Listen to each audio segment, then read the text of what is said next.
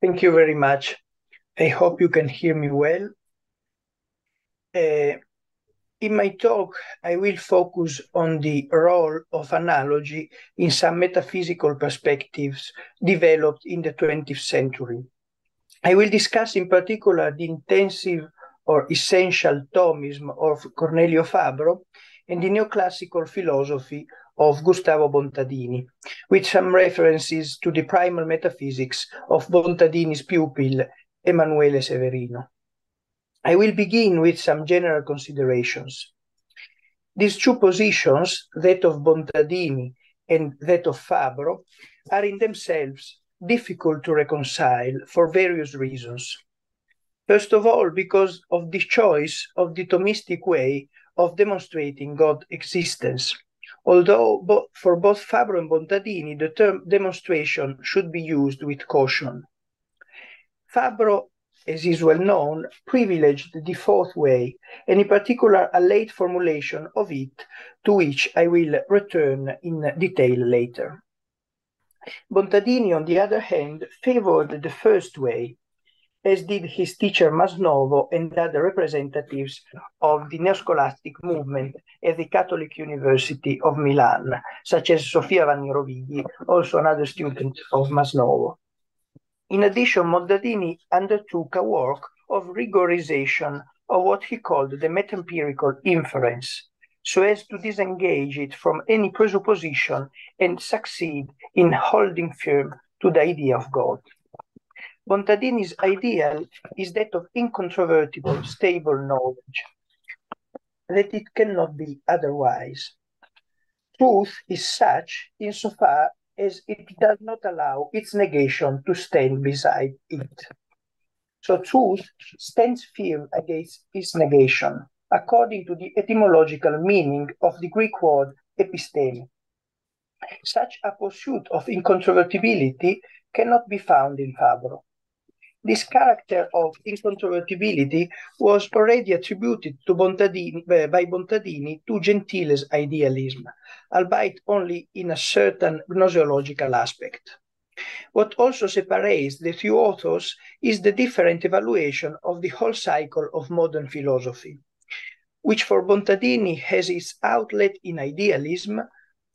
Consider, on the other hand, Fabro's thesis on the Cartesian cogito and the principle of immanence. It is interesting to note that this reconstruction is linked to the phenomenon of the oblivion of the Thomistic meaning of being as an act that is mistaken for existence. A common point, however, is the reference to Parmenides.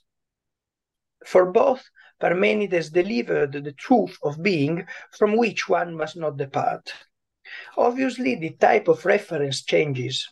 Bontadini, the more Parmenidean one, directly exploits the theological range of the principle of Parmenides and selects becoming as the launching pad for the meta-empirical inference. Incidentally, as it is precisely this exploitation of Parmenides that is at the basis of the main conclusion to be drawn by Severino, starting from Bontadini's approach to Parmenidism, but with quite different results. The eternity of every being would be the conclusion drawn by Severino. It will already be understood how the alternative of univocity analogy is a fundamental theme in this respect. Fabro, for his part, sees in Thomism the authentic response to Parmenides' instance, going so far as to speak of a Thomistic Parmenidism. Having said this, it will be clear that I intend to avoid easy irenicism. Another issue would be to examine the possibility of coordinating the results of Fabro's historical research on Thomism and on its sources, such as Neoplatonism, with the metaphysics of Bontadini, who, through Masnovo, came from a very different Thomism. Whereas Fabro, since his studies on participation had placed himself, so to speak, in the avant-garde of the interpretation of Aquinas' works, Leaving these aspects aside for a moment, I would like to dwell on the respective paths. For Bontadini, from becoming to the immutable. For Fabro, from being by participation to the ipsum esse. In the comparison, the theme of analogy is central. For it is a question of understanding whether or not analogy can take on a structural function in the elaboration of the inference. That is, whether or not metaphysics, as a constructive mediation of experience, to use a famous definition by Bontadini, can depend on analogy, or in any case on an analogical conception of being, or whether analogy must intervene as a corollary after the affirmation of the existence of God. What is at stake, then, is the constructive range of the analogy of being with a view to the theological synthesis, and more in generally, the possibility of rigorizing Thomism by means of the notion of being as act. Let us begin with Bontadini. Here I will not be able to reconstruct the evolution of Bontadini's thought, or even the changes that his metaphysical discourse underwent over the years, also under the influence of the dialogue with his pupil Emanuele Severino, changes that do not necessarily mean incoherence or radical ruptures. In general, suffice it to say, as explained above, that Bontadini was, on the one hand, an original defender of the validity of Gentile's actual idealism, and on the other hand, a Parmenidian. He believed that actualism, that is the most rigorous and coherent version of idealism, had by no means closed the door to transcendence.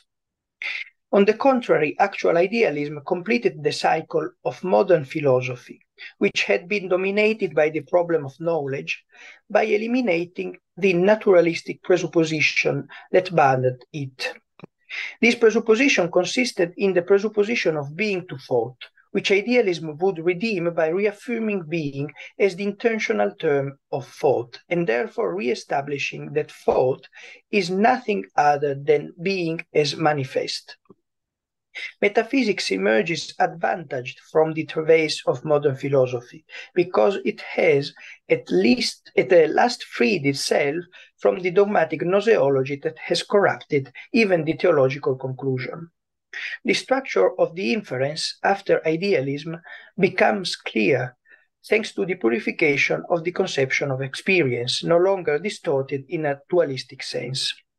And pure experience, untainted by the naturalistic presupposition, is precisely what is to be mediated or speculatively integrated. In this way, the charge of metaphysics as a principle can be released, where the principle is that of Parmenides, a designation to which Bontadini has added the qualification ad honorem. The principle says, being cannot be originally limited by non-being. The principle is ad honorem because of the addition of the adverb originally, which Parmenides would not have admitted. The maximum result is achieved with a minimum of material. It is only the notions of being and non-being that allow one to gain the affirmation of the transcendent being. Becoming must come from the immovable principle of creation, because the absolutizing of becoming is contradictory.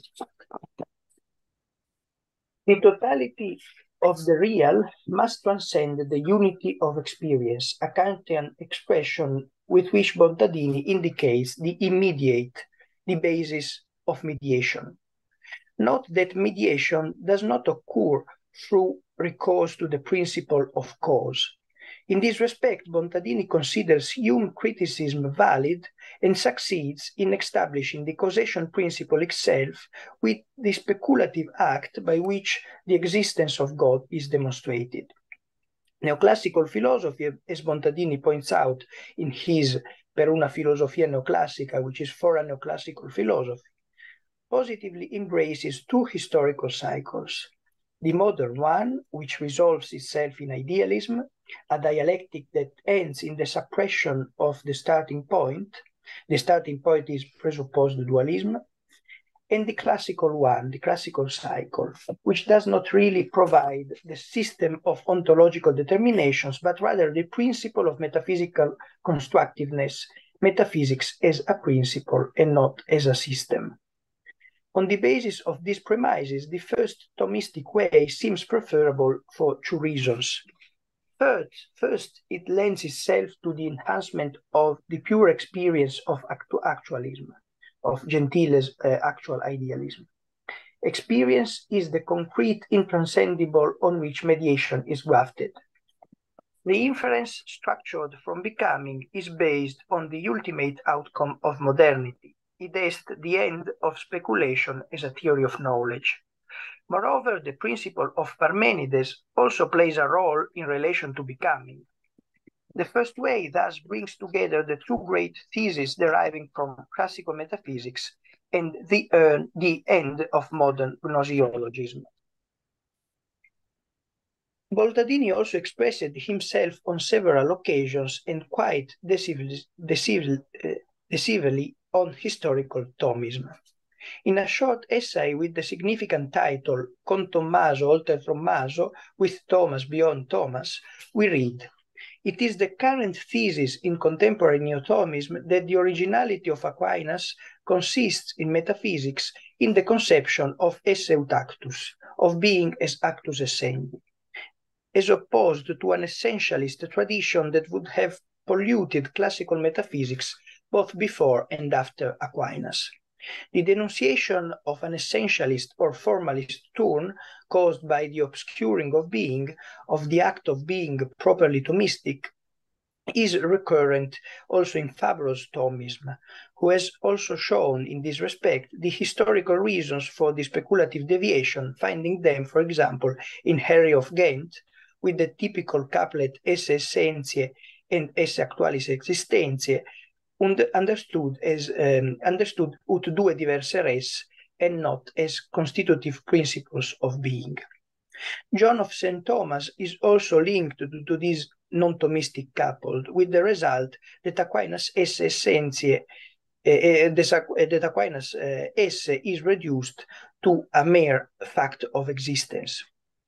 The controversy regarding the distinction, real or conceptual, between essence and existence in creatures kept the whole scholastic metaphysics in tension for 7 centuries, with wholly negative results for Thomism, which had from the beginning lost Aquinas' understanding of esse as actus essendi or esse ut actus, by exchanging it for esse in actu or esse actu, which can indicate, and in fact had been understood, the existence as fact, existentia, or as being existere extra causas.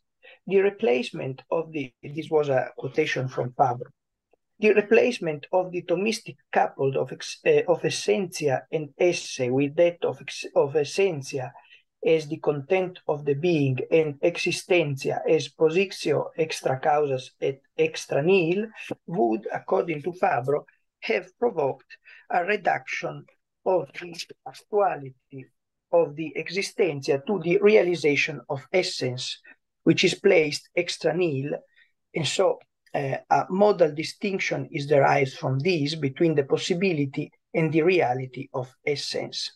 Thus, an extrinsic act of efficiency that has essence as its term. In Thomism, essence and the participated act of being are instead the real constitutive principle of definite entity, of definite being. Fabro, agreeing with Heidegger in one respect, found in this substitution of the Thomistic couplet even the nodal point that is the heart of the definitive radical loss of the foundation of being. Other quotation by Fabro. Being is not the brute fact, the mere fact of existence. Esse autem est illud quod est magis intimum qui libet et quod profundius omnibus inest. Bontadini, as we have seen, is aware of the originality of the Thomistic esse, but he does not see its constructive fruitfulness, always with a view to rigorization of the theological synthesis. He writes, in my humble opinion, this fruitfulness comes into full light if the concept itself, the concept of esse utactus, is interpenetrated, so to speak, with what emerges when one considers the opposition to the negative. That is, when one understands being, the actus essendi, to be precise, in its original opposition to not being. It is constant that this opposition concerns precisely existence and not essence, since it is existence that fights against its nullification, while essence sits blissfully in its abstract immobility.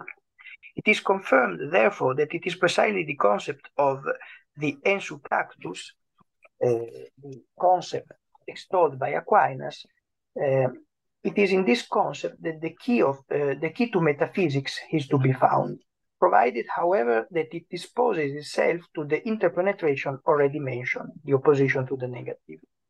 From an historical point of view, Bontadini notes that Hellenic philosophy, with the Eleatic logic, has established a conception of being on which the creationist thesis rationally depends.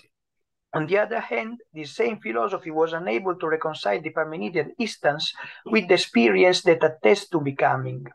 And so, in such an aporetic situation, it developed an intrinsically flawed categorical apparatus, introducing figures such as prime matter, which it was necessary to amend through a de-Hellenization that did not, however, also remove the Parmenidean principle that supports the metaphysics of transcendence.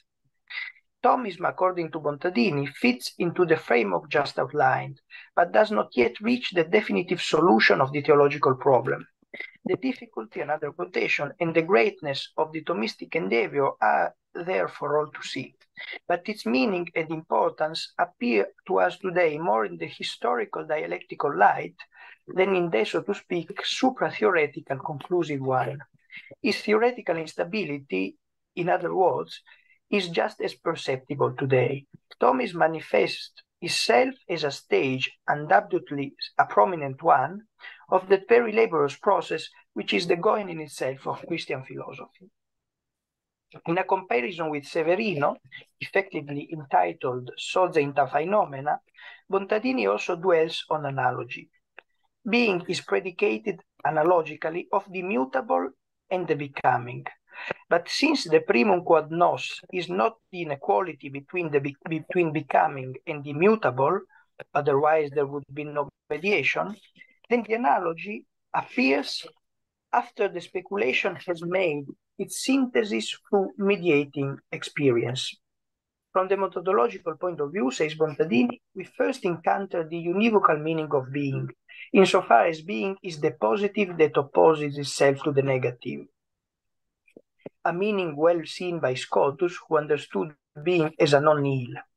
And then, by virtue of the ontological conclusion, we operate the introduction of analogy, insofar as the mutable means pure positive and the becoming means a positive that identifies itself, not contradictorily with the negative.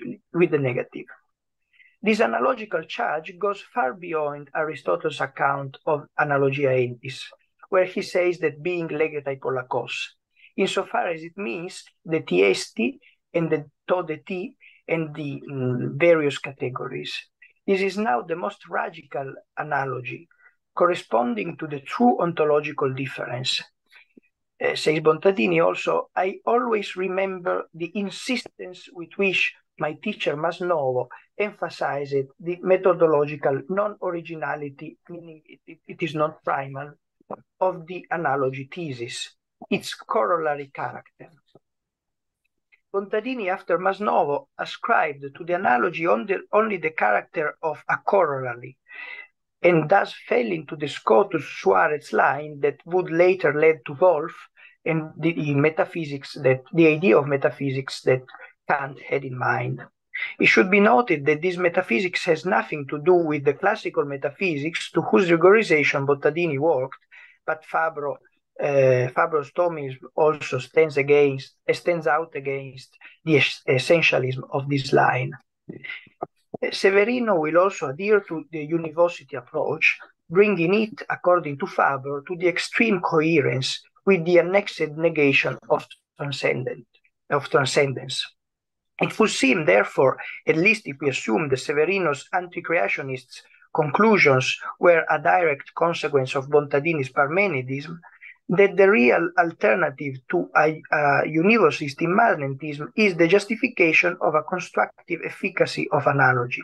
In other words, one would have to demonstrate against what Bontadini says in the quoted passage, that analogy is original. I will now spend a few words on the primal metaphysics presented by Emanuele Severino in his work, The Primal Structure. In these brief remarks, I will note that Severino, like Bontadini, also regards the immediate as the basis for mediation. For Severino too, therefore, the task of metaphysics is the removal of contradiction. In Severino, however, this task is configured according to the inequality between the primal and the whole. The primal is the opening of the contradiction, since, for reasons I cannot now recall in full, it is immediately known that the totality of the phenomenological immediate is not the whole. What is immediately present is the whole as a formal meaning, but the primal semantic matter is not the absolute semantic matter, or even the semantic content actually posited is not what is intended to be posited. Since this inequality exists, the primal tasks as the removal of contradiction is not the negation of foundation, but is absolute realization. The primal is freed from contradiction insofar as it is identified with the whole. If the position of the totality of the immediate is the position of a formal meaning, and therefore the foundation, the immediate, is contradiction, then the removal of the contradiction of the foundation as contradictory corresponds to the highest realization of the foundation itself. It is the position of the foundation as uncontradictory. Mediation, as the development of the immediate, posits the foundation as what it is. As the totality of the immediate, the foundation is the primum in intenzione. It is that which is to be thought of first, but it is the ultimum in execution, that which only finally manifests itself. The primal task is not a choice, which would imply the possibility of having chosen the inexecutable. The removal of the contradiction is necessary. In chapter 13 of the primal structure, Severino shows that the affirmation of a positive beyond the totality of the phenomenological immediate is logically immediate. This aspect is central because the inferential nature of the metaphysical discourse depends on it. In those pages, Severino in fact explains that the mediation removes the mediational value of the predication of the immutability of the whole. The whole, as that to which any determination does not apply, is not really the whole. Mediation ascertains the contradictory nature of the whole as formal meaning, so to say, as the initial extreme of mediation, and thus posits the whole as that to which the predicate belongs. Mediation becomes logical immediacy. In this sense, the affirmation of the immutability of the whole is logically immediate. More clearly, the proposition being is immutable is logically immediate. Having established, however, that being is immutable, the question arises as to why the world appears. For this side, the aberration, the deviation from the logos is the world, that is precisely the presence of becoming, of history. The unexpected, the unsuspected, is for the logos the world, not God, if by the latter is meant precisely the whole in its immutability. In the final paragraphs of this chapter, Severino concludes that the immutable whole is that without which the totality of becoming could not be, whereas the immutable whole is even if the totality of becoming is not. Given the non-necessary belonging of the totality of becoming to the whole, that the totality of becoming is a decision of the immutable. Thus the theorem of creation finds its place, although the word creation does not appear. In this chapter, however, Severino enunciates an explicitly anti-Thomist thesis. discussing the ontological value of the principle of non-contradiction, which absolutely excludes the supposition that being is not being, he adds, it resides in the very meaning of being that being has to be. So the principle of non-contradiction does not simply express the identity of essence with itself, but the identity of essence with existence, or the otherness of essence from not existence. In a volume dedicated to Severino, The Alienation of West, l'alienazione dell'Occidente, Fabro argued that Bontadini had ended up following the position of his pupil Severino, specifically the eternity of every being, without, however, fully accepting its consequences and still striving to prove the existence of God. Bontadini would have been less coherent than Severino. Fabro then accused Bontadini of fundamentally sharing Gentile's idealism, which would have inevitably leaned toward immanentism. But Fabro knew, and he documents this in the volume I referred to, that Bontadini had overcome the antinomy between idealism and realism in what he called pure realism, or the moment of identity between idealism and realism, an incontrovertible gnoseological position for which thought is the manifestation of being, having eliminated the dualistic presupposition of being to thought. Moreover, Bontadini had also overcome the theological reservations of idealism, reducing its validity to the methodological gnoseological sphere, and thus imposing a rethinking of metaphysics within the original structure of knowledge that idealism had correctly delineated. In this sense, idealism had the inevitable result of Bontadini,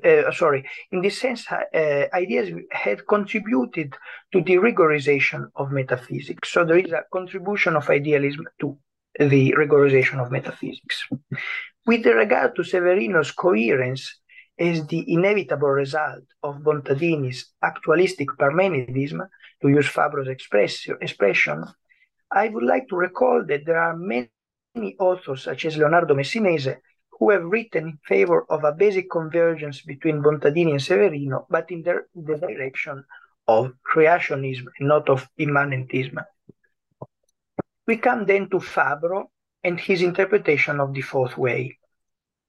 Fabro had judged the third way of the prologue to the Lectura super Evangelium Ioannis to be preferable to the exposition of the fourth way in the Summa.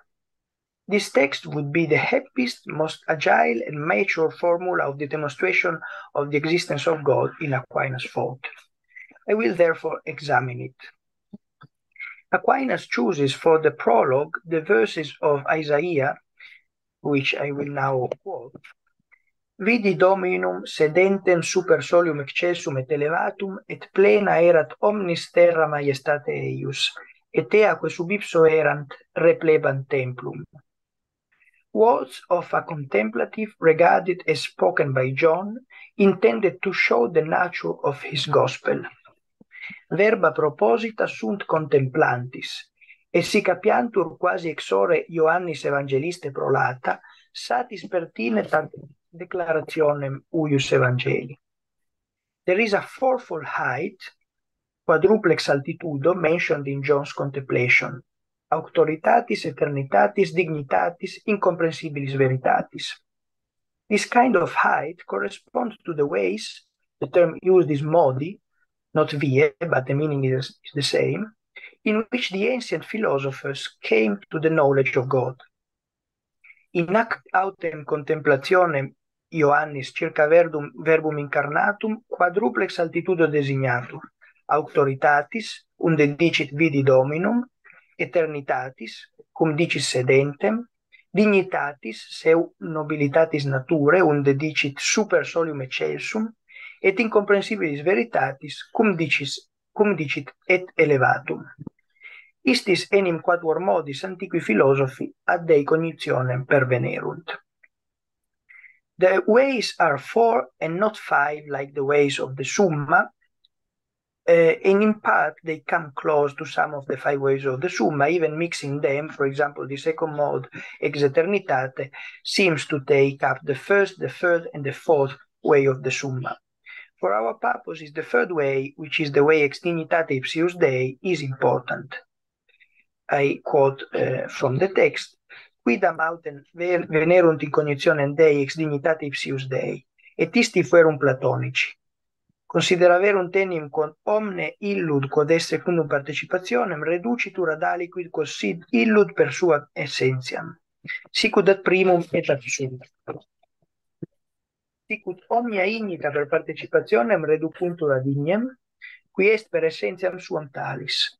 Cum ergo omnia que sunt participent esse et sint per participazione mentia, necesse est esse aliquid in cacumine omnium rerum, quod sit ipsum esse per suam essentiam. Id est quod sua essentia sit sum esse. Et toc est Deus, qui est sufficientissima et dignissima et perfectissima causa totius esse, a quo omnia che sunt participant esse. While the fourth way of the Summa got entangled in the dialectic of degrees, the concise and direct formula of the prologue ties in with the radical situation of the finite, immediately designated as being by participation, which has the esse, the actus essentium. Fabro sees in the text of the prologue the doctrinally salient moment of Aquinas' metaphysics distributed. The Platonic principle of perfectio separata, the principle of participation in the double static and dynamic moment. But it is the notion of participation that rules the final version of the fourth way, which is translated by Fabro as follows. Since beings exist by participation, there must be being by essence, ens per essentiam, which is God, as the first cause of every reality. In the formulation, we perceive the scansion unified by the recourse to participation of the fourth way of the Summa, from the position of the maximum to the maximum recognized as cause. The dialectic of participation harmonizes the two moments.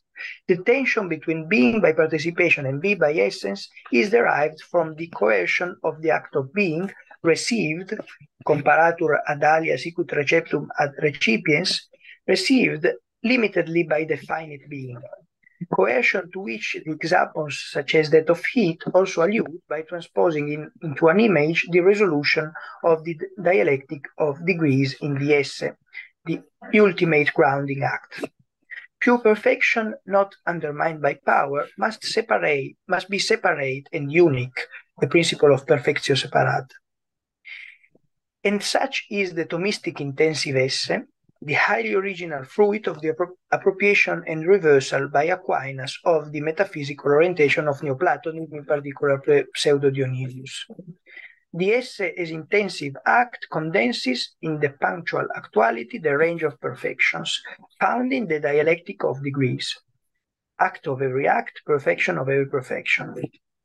Strictly speaking, every perfection that is found according to a magis et minus, and therefore shows itself to be participated, refers back to the perfection that is such by essence.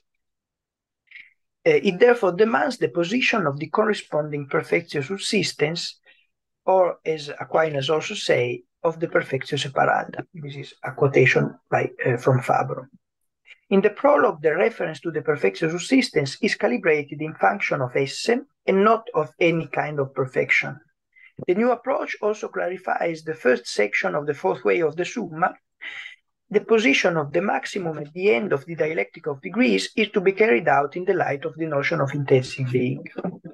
We are in the middle of the way, and it is given for certain and not derived from any other demonstration that beings have being, cum ergo omnia que sunt participent esse et sint per participatione mentia. The attribution to the maximum of the qualification of cause makes explicit what has been achieved so far with the metaphysical resolution of the perfections in the esse.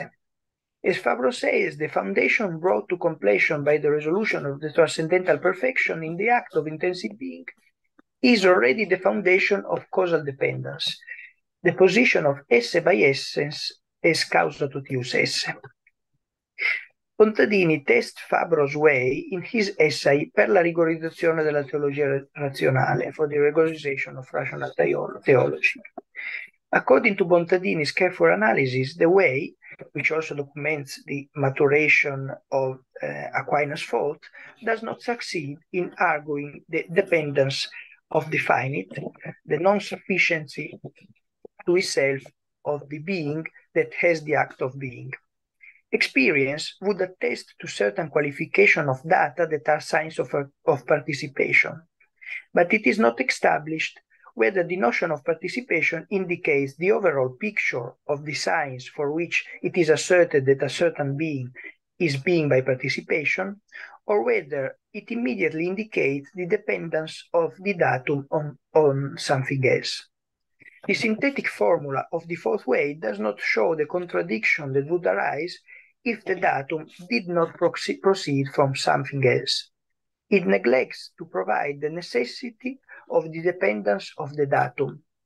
So it avoids the validly mediated introduction of causality. If we accept Bontadini's objections as valid, the fourth way favored by Fabro, at least in the Thomist version, does not seem preferable to the first way. There is, however, one last problem that remains to be evaluated: the possible role of analogy in the elaboration of the inference. That is, whether or not analogy has a constructive range. As far as analogy is concerned, Fabro deals with it in detail in Participation and Causality, a work published with some modification in both French and Italian, where he also directly confronts Heidegger. Fabro finds in Aquinas a resolutio ad unum, the method proper to metaphysics, which takes up the Aristotelian principle to deon legetai men polakos alla prosen kaimian tina physin. This principle is expanded further by Aquinas into the conception of the emergent intensive act that constitutes the last reference of the predication of reality. Quotation by Fabro. It is precisely the formalistic turn that will lead to a preeminence of the analogy of proportionality over the analogy of attribution in modern Thomism. With regard to analogy of proportionality, Fabro clarifies: one therefore has that the so-called analogy of proportionality in the sense of a simple relationship between two proportions is not the proper and radical expression of metaphysical analogy, but belongs to the quantitative and predicative field. In the metaphysical field, one cannot abstract from the foundation of the esse, and therefore from the dependence of one of the members on the other. The analogy of proportionality supposes, then, the causal analogy as primary and constitutive. In general, the analogy paradoxically brings together similarity and dissimilarity, absolute distance and proximity between creator and creature, not an extrinsic dependence, but radical belonging of the finite to the infinite. And it is the dependence of the participated act on the imparticipated act that is rendered by the analogy of intrinsic attribution. Despite the fall of the metaphysical leap, the infinite is the maximally intimate for the finite. There is thus a logical semantic moment of Aristotelian inspiration in which analogy is presented as analogy of proportionality. But the metaphysical moment is that of Platonic inspiration, which necessarily refers back to the diversity caused by the ontological fall and therefore to attribution. This is another quotation. Intrinsic attribution, in the sense that Deus est ubique per essentiam, presentiam et potentiam, despite the ontological fall mentioned above, here is the similarity that the analogy seeks to express. The metaphysical moment, which indicates the dependence of the participated perfection on pure perfection, precedes that of the analogy of proportionality. Quoting from Fabro, obviously the analogy of attribution, in the sense that has just been explained, he refers to an article, is ground-laying with respect to the analogy of proportionality, for it sizes and expresses the esse of being in its emergence as participated act with regard to unparticipated act. In this sense, it can be said that the analogy of proportionality presupposes and is based upon analogy of attribution. In Participation and Causality, Fabro adds, the analogy of attribution thus accomplishes the ultimate resolutio of metaphysical discourse, the metaphysical discourse, by bringing the many back to the one, the diverse back to the identical, the compound back to the simple, and gives the answer, in the context of creationism, to the instance of the Parmenidean one. Despite Fabro's insistence on the metaphysical value of the analogy of intrinsic attribution, it cannot yet be said that per se an elucidation of the inference from being by participation to being by essence emerges that meets the requirement of the regorization that Bontadini has in his mind. Among the authors who have moved in this direction, I would like, and I conclude, to mention Dario Sacchi, who has proposed a declination of the inference that takes into account both essential Thomism, but not only Fabro's Thomism, and Bontadini's neoclassical philosophy. How is it possible, he asks, evoking the Eleatic dilemma, that what is opposed not only to nothingness, but also to something else that also is? How can there be oppositions on the plane of being? Here we have the antinomy of the one and the many. An answer could be that we should take care not to confuse being with a predicamental formality, which can be further determined.